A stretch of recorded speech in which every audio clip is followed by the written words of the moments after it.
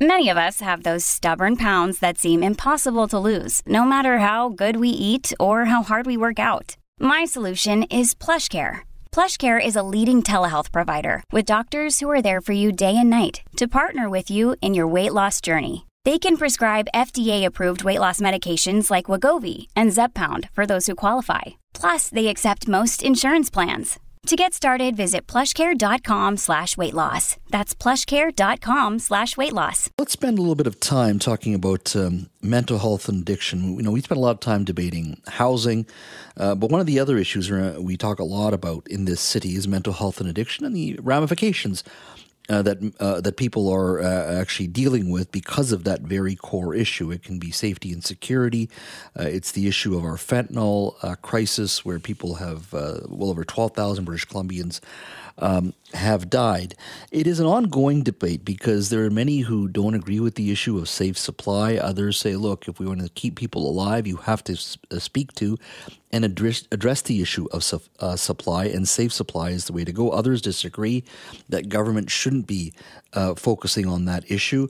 There are many city councillors who have come forward and say, look, we understand the issue of decriminalization as well here in this province, but they've moved forward in motions in many city councils around British Columbia to make it illegal to consume drugs in parks and in beaches as well, responding to public outrage as well. So there's ongoing issues. Just the other day, we had the public health officer, Dr. Bonnie Henry, along with Lisa Lapointe, along with other health professionals, speak publicly because of the at times vitriolic, polarizing debate, and some of it egged on by elected officials who are trying to score points in regards to what all this means to the average person. Will you be safe? Does that mean your children will have easy access to drugs? Listen to Lisa Lapointe here, BC's chief coroner, in regards to why she spoke out the other day in regards to the conversation we're having in and around drugs. Take a listen. This is a health issue, and for it to be co-opted for personal gain, political gain, it's frustrating. We as a coroner service have been involved in this crisis since day one, and we speak to families daily about their losses and about their pain and what they're experiencing. And these are real people. It frustrates me to see people potentially for their own gain trying to create divisions, trying to make claims that really aren't true. And we know from all of those who have expertise in this field that we need a continuum of care. This is a complex health issue that requires a thoughtful, collaborative continuum of care for people, not a dichotomy. This is not an either or. This is and what we need. That is Lisa Lapointe, BC's chief coroner, talking about the complexity of the issue. I struggle with this issue as a talk show host. There's so many opinions. They can be incredibly polarizing. You try to get a sense of what's real and what's not, but when you have lots of rhetoric thrown around by activists, sometimes elected officials, sometimes others in the media as well, it is a tough issue to tackle. Well, our next guest certainly is trying to get to the point in regards to where does the public actually stand when it comes to prescription and non-prescription opiate drugs and their use here in British Columbia. Joining me now is Mario Canseco, president of the Research & Co. polling company. Mario, thank you for joining us. My pleasure, Jess. Great to be here with you. Yeah, my apologies for the long introduction, but I thought it was important that we sort of set this up in a proper way because it is incredibly complex. Give me a sense of what you started to do in regards to getting a sense of where British Columbians stand on this issue. Well, I think Ms. Lapointe is absolutely correct. What we hear from the public is essentially a wish for a holistic approach to the issue of opioids. We hear a lot about conflicting arguments in favor of specific things against others. And when we ask British Columbians, when we ask Metro Vancouverites, when we ask Canadians, what we hear is a high level of support for all types of solutions. And I think part of what is missing, and one of the reasons why the rating for governments is so low, is that we haven't really found a way to incorporate all of these ideas. And this is what is making Metro Vancouverites particularly call for something that is better than what we have right now. Do Vancouverites support a regulated drug supply? The level of support for a regulated drug supply reaches 69% in Metro Vancouver. It's definitely something that people would like to see happening. I think if we had any other product, whether acquired legally or illegally, that was killing 6 people a day in the province, the action would be taken swiftly. And I think this is one of the reasons for people, particularly young people, to say we need to stop this from happening. We don't want people to die because they're using opioids. We also have a high level of support for continuing the discussion related to abstinence, rehabilitation, and recovery at 81%, and high level of support also for people who wish to get treatment for substance use or addiction issues.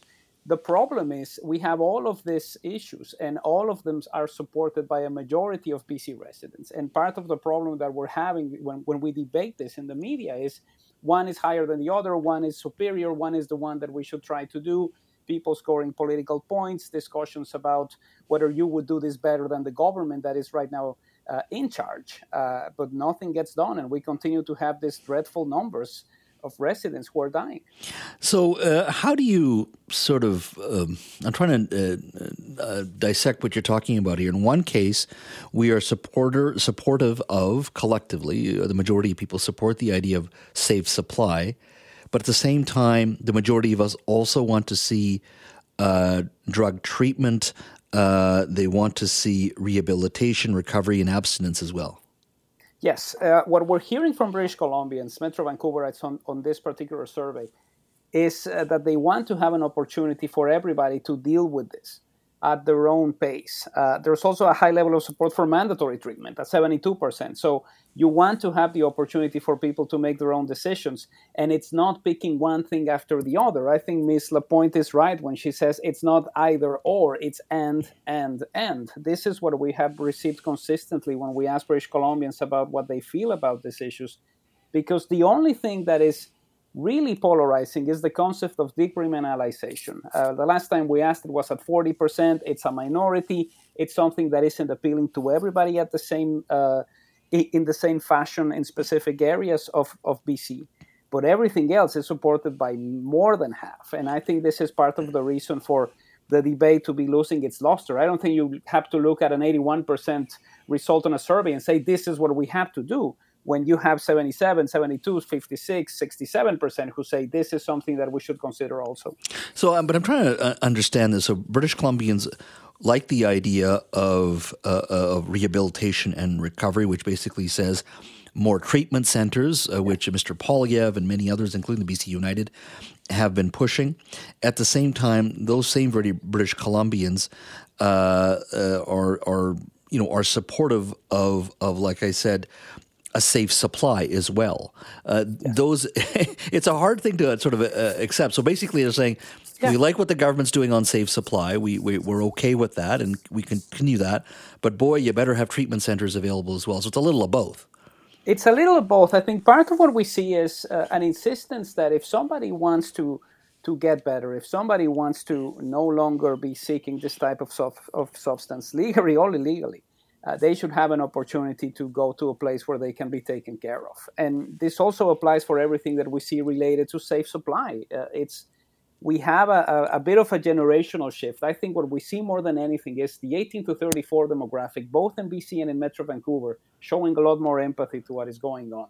Higher levels of support for safe supply, higher levels of support for treatment. And what we have with the over 55 generation, which is the one that wins you municipal elections when you think about it, yes, is we don't see that type of empathy. We don't see that type of situation. It's mostly, get them off the streets. We need to do things differently, send them to treatment whether they want to or not. So you have those two very hardened views, and you have Generation X in the middle going, I think there's a lot of stuff about this that makes sense and should be implemented. But I'm not going to take sides and believe that one option is better than the other. It's the kind of thing that is significantly easy for somebody like Pierre Poilievre, because he hasn't run a government ever. Well, as a Gen Xer, I can tell you I'm very confused sometimes on this issue because you hear so many perspectives. Will we ever reach a time where drug decriminalization, you think, would be supported by the majority? Is it still going to be around the 40% range? Like, people still have challenges with it. I think they understand the concept behind it, but they're still challenged by the idea of somebody consuming hard drugs at a local park when their kids could be around. Well, I think there's a lot of reservation on that, particularly because of the way in which we have dealt with marijuana legalization. It hasn't significantly dented the illegal market in a way, even though you have an opportunity for young people to get engaged and to try to bring that part of their lives into something that is more legal. Part of the complexity here is you would need, in order to decriminalize or to legalize, if you want to go that route, you would need a very specific set of guidelines, and there's no guarantee that the black market is not going to exist if you do this. It's a lot easier to deal with something like this, particularly with marijuana, but when we're talking about cocaine, heroin, things of that nature, we're not going to get that level of support, and we don't see a lot of support for outright legalization. I've been asking this question in Canada for the past 5 years.